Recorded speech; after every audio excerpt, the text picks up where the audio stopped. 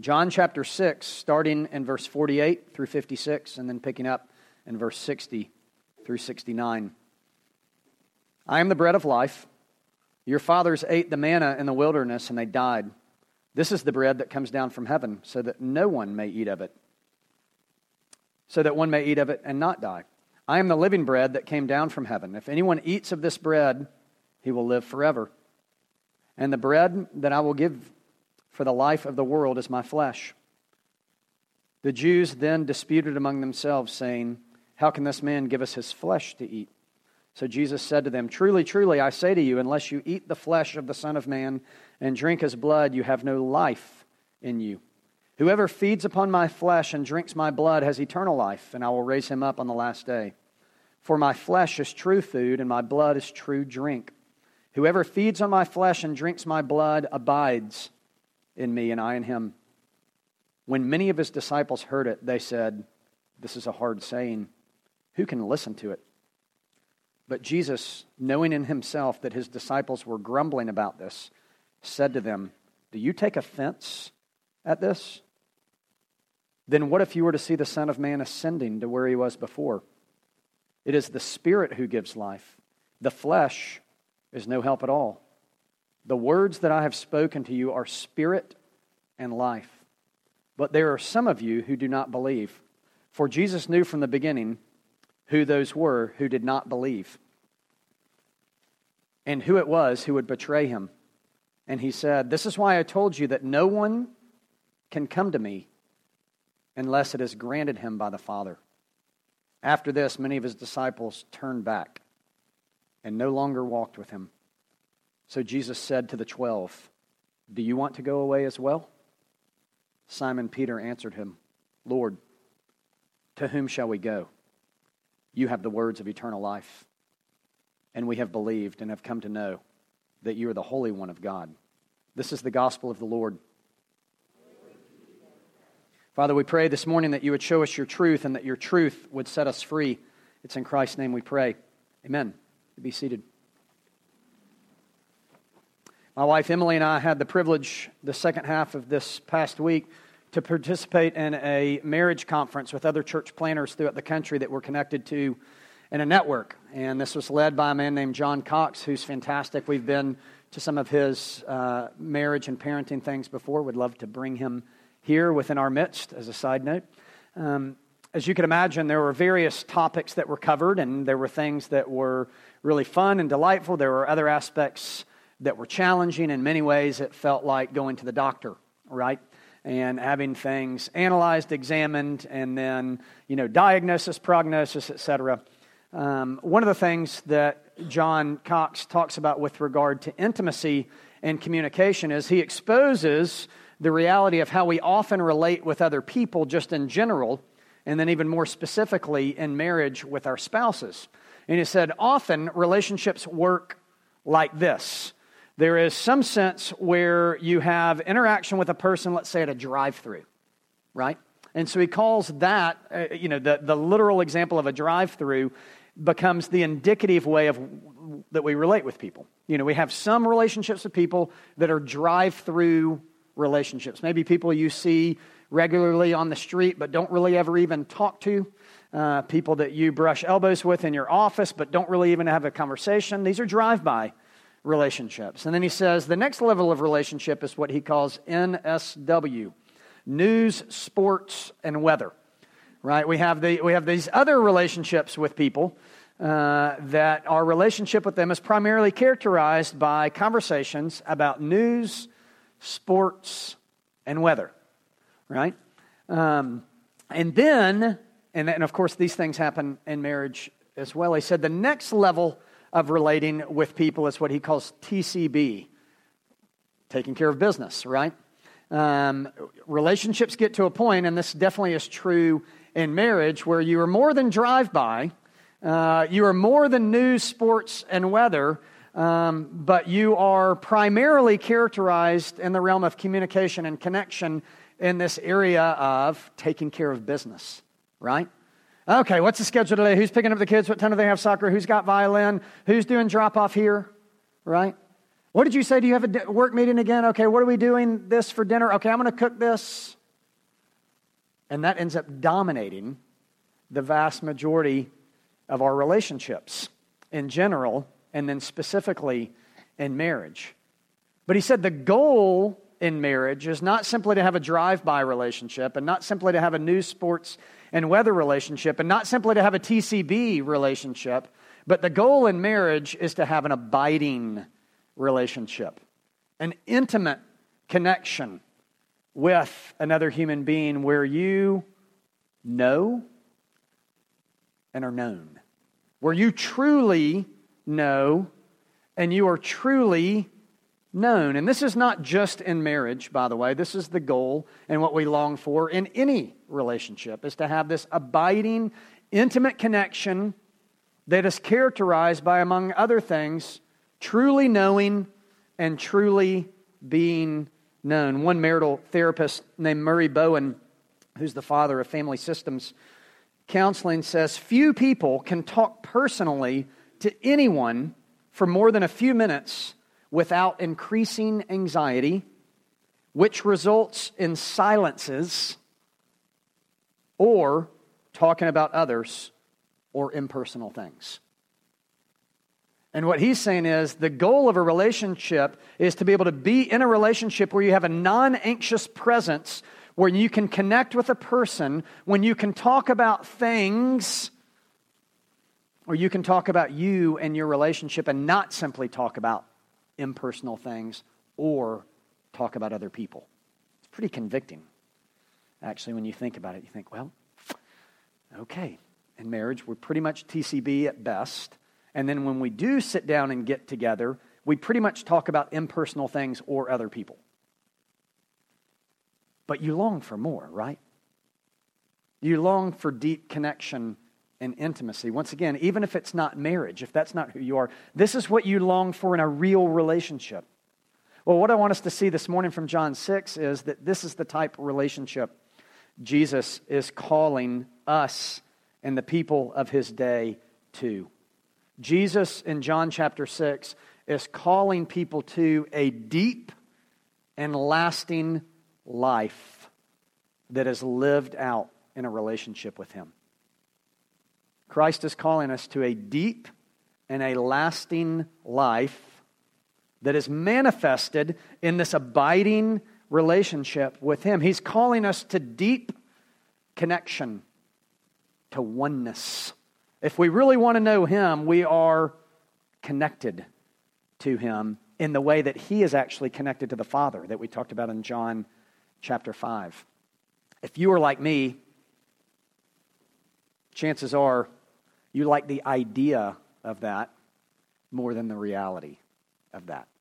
This is true about me, I confess, just in general, for better or worse, probably worse, but I'm an idea guy, and I struggle to be a reality guy.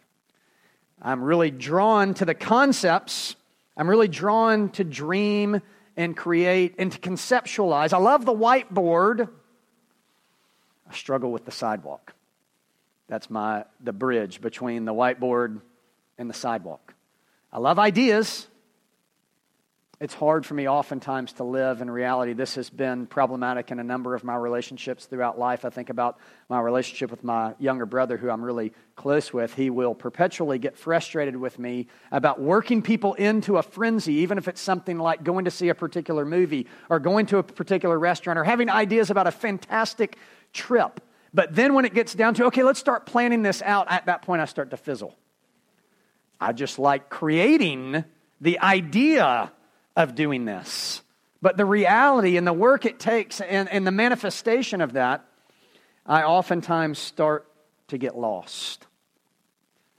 And that's what these people in John chapter 6 are dealing with Jesus. You see, the term disciple is a pretty broad and a loose term that literally might just mean physically following Jesus. And so there were these crowds that were physically following Jesus because he was a miracle worker, because he was a good show. He was pretty fantastic. There were other people that were drawn on some level to who he was and what he said. And at this point in John chapter 6, Jesus starts to clarify for them. He starts to bridge the gap between idea and reality. You've got this idea, as if Jesus says, of what it means to follow me. Let me tell you the reality of it. And I don't mean that to sound sharp or harsh, because the reality is this is good news. You see, our idea of Christ is one thing, and the reality is actually better. But our fear is that it's not, right? That's true about me.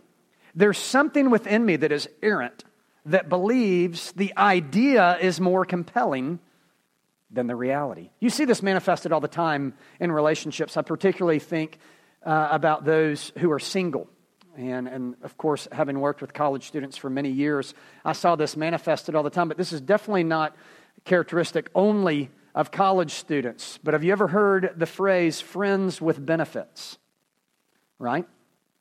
And of course, that most often refers to some sort of intimate or sexual connection with a person without any commitment. But that's not only true in the realm of sexuality, that's just true in the realm of all relationships. On some level, we have to confess, because we're selfish, we're looking for friends with benefits. We're looking to buy without money. We're looking to receive without any cost. We all, spiritually speaking, I think, want an honorary doctorate, right? We don't really want to put in the work. I mean, a PhD, like, you have to learn other languages and stuff, right? You have to read. You have to write. It takes years. I'd rather just be famous and get an honorary doctorate, right? And that's what we want, it seems, spiritually. It's hard for us to grapple with this concept of true and deep, lasting connection. And we wonder why social networking is so popular, right? It's not wrong in and of itself, and we can rage against it all we want. The reality is, it has become a clear part of our culture. It's in the fabric of our existence. Some can avail themselves more to it than others, but no one really can avoid it. And it's not wrong in and of itself, but it starts to become problematic when social networking becomes our relationship, right? It's a distant one. It's a news, sports, and weather. It's a taking care of business. It's a projected relationship with other people. I was reminded recently of a comedy routine in which Chris Rock talks about dating. And he says, you know, when you date somebody and when you meet somebody, you're not meeting them. You're meeting their representative. Right? And that's true about all things, about all relationships. And what Christ is wanting to do in John chapter 6 is say, hey, I want to be real clear. This is not my representative. This is the real deal. This is who I am. And who I am is speaking really to who you are. And who I am is calling you to this. Deep and lasting life forever. So let's look a little more specifically at what I'm going to call Christ's proposal of deep and lasting life, which comes out of this statement that He is the bread of life. So we're going to look at Christ's proposal, or His offer, and we're also going to look at the response that they and we have to this proposal. All proposals warrant a response, and the proposal that Christ is making is, you will find in me, and only in me, deep and lasting life. Let's unpack more what it means to find deep and lasting life in Christ, and then let's look at their and our response to this proposal.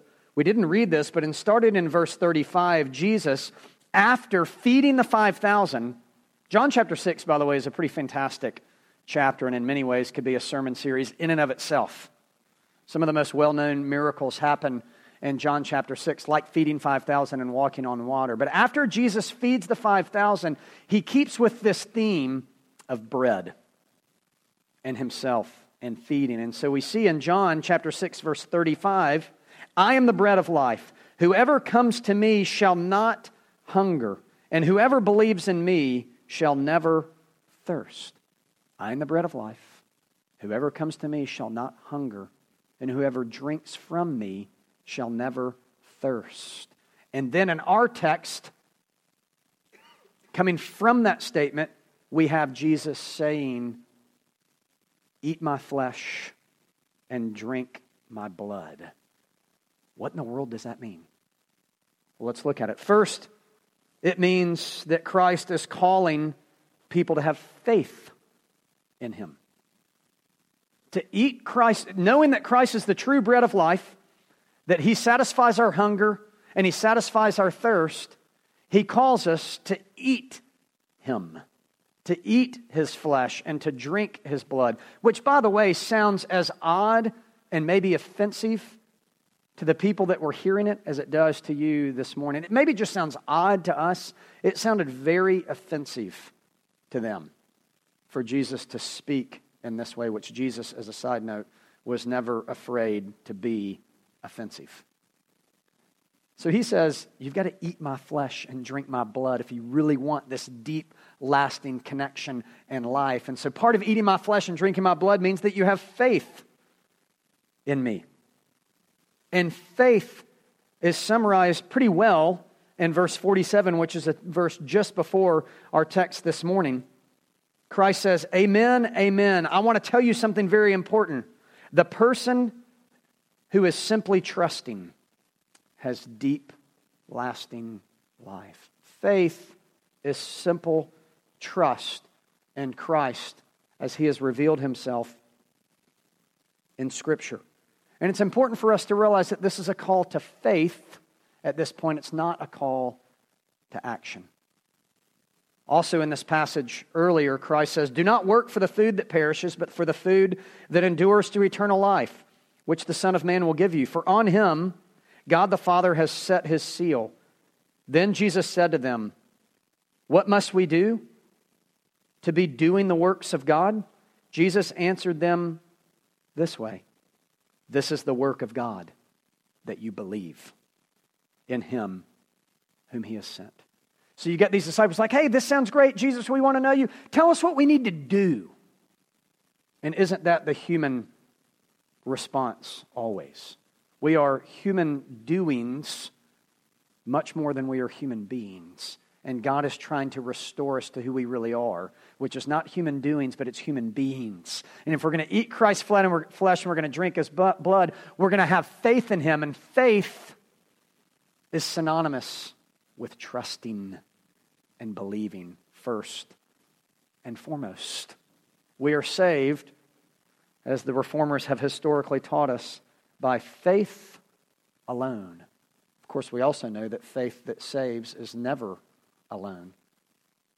But let us not get it wrong that we are saved by faith alone. So eating Christ's flesh and drinking his blood means having faith. It also means abiding. And the most simple way that I can define abiding for us, which is a concept that's seen throughout the Scriptures, and then very specifically in chapters like John chapter 5, to abide means to remain. To abide literally means to find your home in. So if we're going to eat Christ's flesh and we're going to drink his blood, we're going to exercise faith, belief, and trust in him that he is who he says he is. We also are going to abide in him, which means we're going to find our home in him. That he is in us and we are in him. We looked in John chapter 5 that Christ can do nothing apart from the will of the Father, because the Son perfectly finds his home and remains in the Father. And then through that, Christ calls us to that same abiding relationship, that we remain in him and find our home in him. Abiding is manifested in dependence. That's what I even prayed in the pastoral prayer, that apart from Christ, we can do nothing. Saying that and living that is abiding. But here's the good news about abiding. We are not simply called to abide in Him as if we have to be the ones that keep up the relationship. The text tells us explicitly and implicitly that God abides in us. That He is the first abider. He's the first mover. He's the first lover. We love because He first loved us. We abide in Him because He has first abided in us. And that abiding in Him manifests itself in our lives. I've mentioned before, but I love the image, if you remember, a Gatorade ad from a few years back that ran really for years. And they would show two athletes most often participating in something in black and white, whether it be a volleyball game or a tennis game or a basketball game, and they would start to sweat, or they might, skin their elbow on the ground, and then they would start to bleed, and they would sweat or they would bleed, and they would bleed a different color. And the color they bled was the same color of Gatorade they had just consumed. And the slogan was, "Is it in you?" Because if it's in you, it will be manifested out of you. And that's what abiding is. Christ is saying, if you really want to eat my flesh and drink my blood, if I am really in you, you will see me sweat out of you. You will see me cry out of you. You will see me bleed out of you. If you eat my flesh and drink my blood, we have faith in Him, we abide in Him. It also means that we suffer with Him. And we'll get to more of this in a minute, but this is one of those realities that definitely is encapsulated by, at best, we like the idea but not the reality. But this is so hard that we probably don't even like the idea. At least this is where I distance. Like this idea of, oh yeah, the faith in Christ, I like that idea.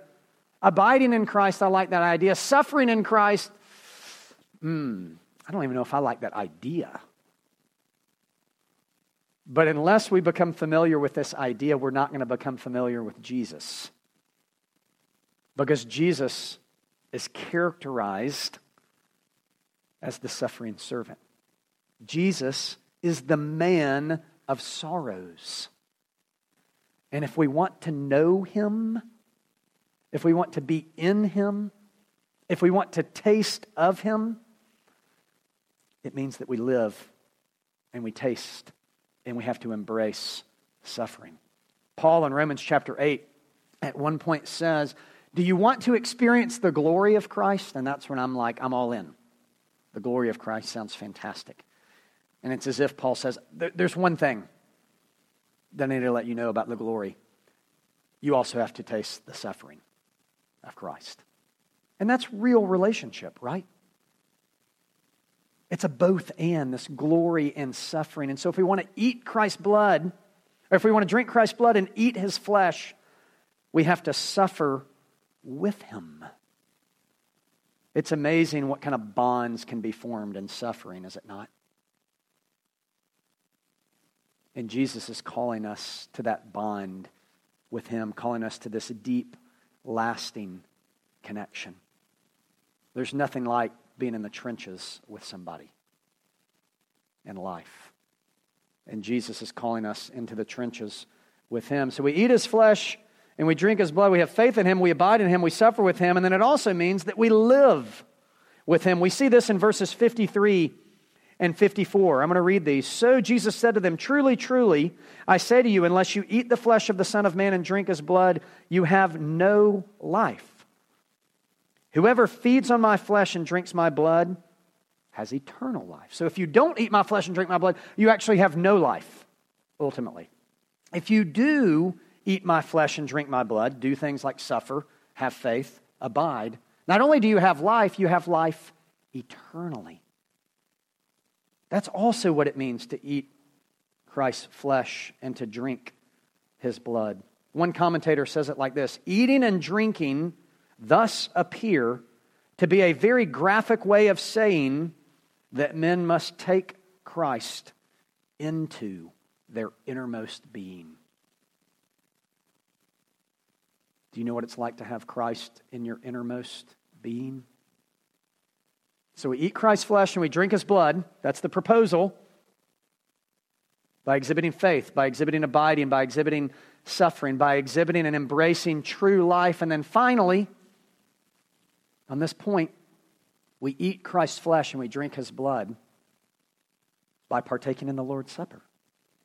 Right? This is the most literal and physical application of this statement that has clear connection. Different commentators will dialogue about how specific or literal the reference here is to the Eucharist in this passage. Notwithstanding, at minimum, there's implicit reference here to participating in the Lord's Supper, if not just all-out explicit reference. To eating Christ's flesh and drinking his blood means participating in the Lord's Supper. Right? We don't believe the bread and the body in our tradition doctrinally to literally be Christ's blood and his body, nor do we believe that it becomes literally Christ's body and his blood. At the same time, we don't believe that Christ's body and blood at this table manifested in bread and wine is simply a remembrance. What we do believe is this is when we feast upon the spiritual presence of Christ in a way that is mysterious, and in a way that is real, and in a way that is transformative, in a way that is a means of grace. We believe literally, bodily, physically, when we take that bread and when we drink that wine, it transforms us. It knits us more closely to Christ. It is a physical manifestation of the gospel where we touch and we taste and we see and we can even smell. And you know what you're touching and you're tasting and you're seeing and you're smelling? Grace. And we're not just spiritual beings, we're physical beings and we're bodily beings. And we need to feel, and we need to touch, and we need to taste, and we need to smell the gospel. And I don't have any idea why Christians would not want to do that every time they gather. I get that it's logistically challenging. You can ask the people that stand back in that kitchen early in the morning and fill those glasses. Right? But we do that because it's eating Christ's flesh and drinking his blood in a very palatable way. It knits us to him. Well, that's Christ's proposal. What do people do with it? There's two responses here, more briefly than the proposal. I want to look at the response. The first response is rejection. You see, this rejection starts in verse 60. I would turn your attention to it. When many of his disciples, and remember disciple in a broad term, heard it, they said, this is a hard saying. Who can even listen to it? And you know what? They were right. If Christianity is easy for you, let's talk. Because it's not easy. It's rich and it's full, but it's not easy, which actually makes it good, right? I had an early mentor and boss when I was younger in college who had all these different phrases, and most of them were really good, and I remember a lot of them, and one of them was, Brent, if it was easy, anybody could do it. Sometimes he said that shamefully. Other times he said it with inspiration, but I've never forgotten it. And it's as if Jesus is saying, yeah, here's the deal. If this were easy, anybody could do it. If this were easy, who needs the initiating, powerful grace of the Father to draw, not drag people to him? If this were easy, anybody could do it. So these people are hearing Jesus correctly when they say, this is hard. It's a hard saying. It's hard to hear. It's actually offensive to hear because presumably most of those hearing were Jewish. And among other things, they had all kinds of ceremonial laws that they were tied to, that they believed saved them, that they found their righteousness in. Things like not eating or drinking blood, like meat with blood in it, no medium rare. And Jesus lovingly doesn't care and lovingly offends them by saying, hey, look, let me tell you something. You got to eat my flesh and drink my blood. And this is not easy. It's good, but it's not easy. It reminds me of G.K. Chesterton's famous quote, "The Christian ideal has not been tried and found wanting or lacking. It has been found difficult and therefore left untried." But Jesus is saying, here it is. And they were offended. Verse 61 goes on to say, but Jesus, knowing in himself that his disciples were grumbling about this, said to them, are you offended at this? Then what if you were to see the Son of Man ascending to where he was before? It's as if Jesus at this point is saying, look, if you're offended at what I'm saying right now, you have no idea the amount and the weight of offense that's getting ready to happen when I go hang on a Roman cross and I give my flesh and my blood for the life of the world. You want to talk about hard. You want to talk about intimate. You want to talk about good. You want to talk about being offended?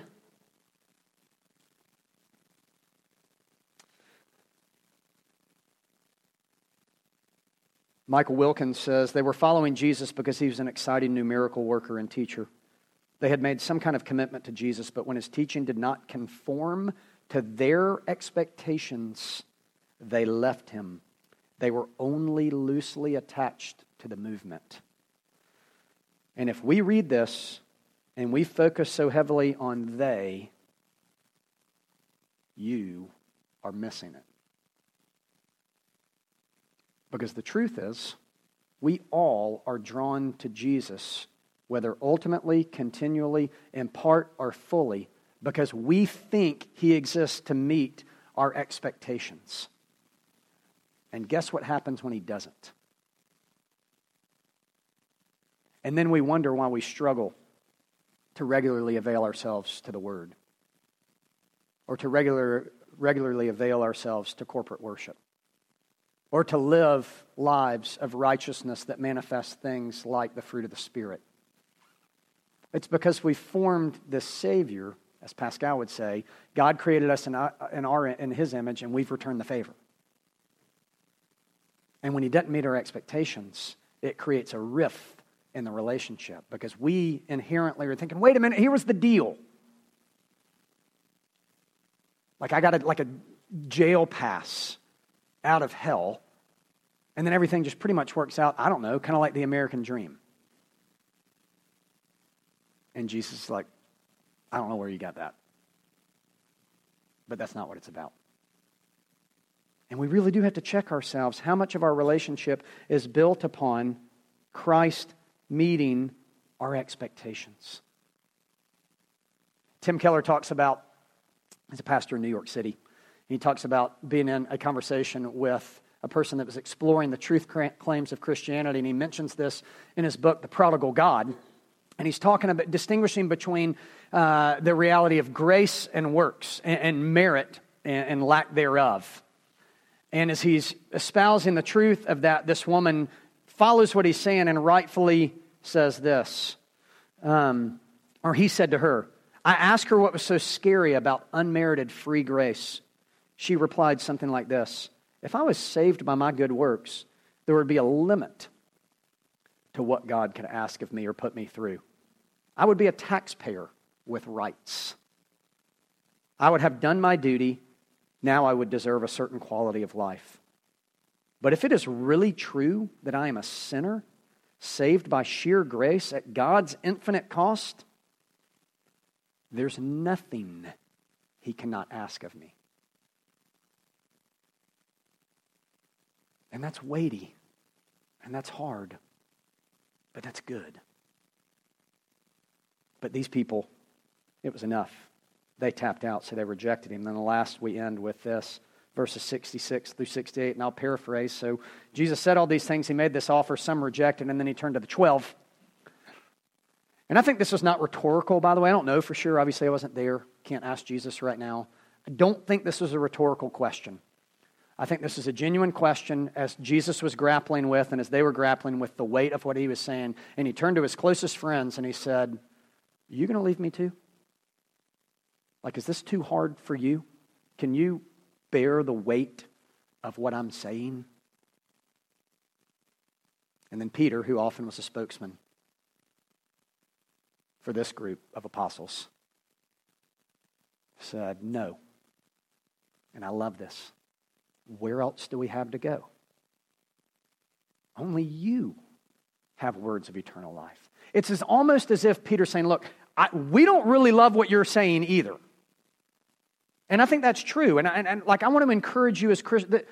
I don't know if this will encourage you or discourage you. This text is an extremely strong apologetic for me, personally. I have a lot of questions. I have a lot of doubts.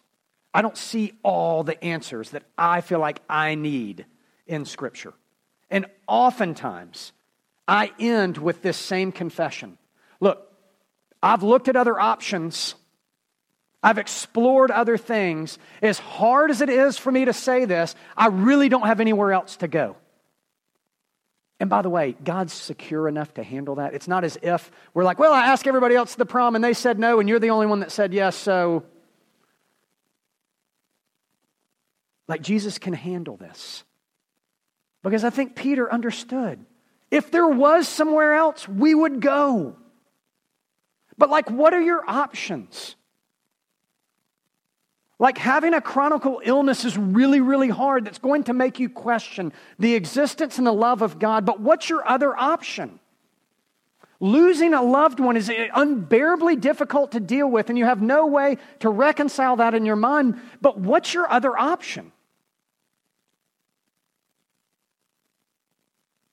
Chance? Peter gets it and he says, we don't have anywhere else to go. Because you're the only one that has words of eternal life. And Jesus is saying, that's right. Because all these things that are hard and that are difficult right now, hence the word eternal. Like, I'm creating a new life where those things won't exist. Do you believe me? Do you accept me? C.S. Lewis in The Silver Chair records this incredible interaction between Jill and Aslan, and you would know that Lewis wrote, much to Tolkien's chagrin, Aslan is analogous to Christ. J.R. Tolkien didn't like that he did it, but C.S. Lewis, I guess, didn't care that Tolkien didn't like. And so Aslan is Jesus in the Chronicles of Narnia. And at one point, Jill has this interaction with Aslan. And it reminds me of Peter's interaction here at the end of this chapter, and we'll close with this. Are you thirsty? Said the lion. I'm dying of thirst, said Jill.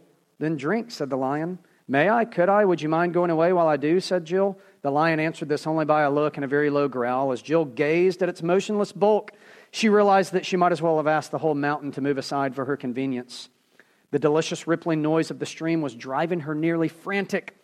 Will you promise not to do anything to me if I do come? Said Jill. I make no promise, said the lion. Jill was so thirsty now that without noticing it, she had come a step nearer. Do you eat girls?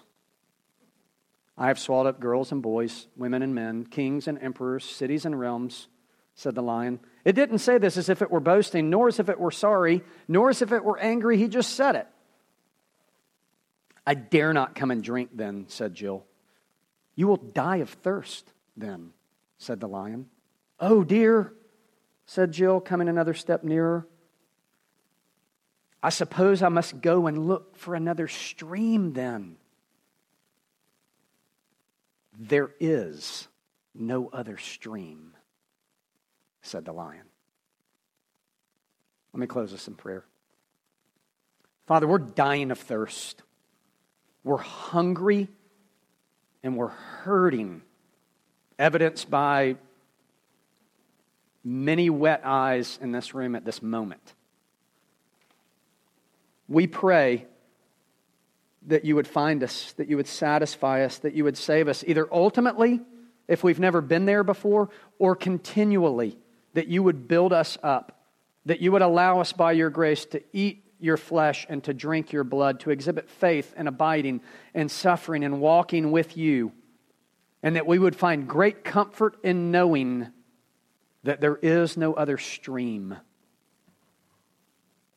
We pray now as we move to this great moment this morning where we do eat your flesh and drink your blood, that you would empower us. Thank you for this story and this text and the reality that you put before us. In Christ's name we pray. Amen.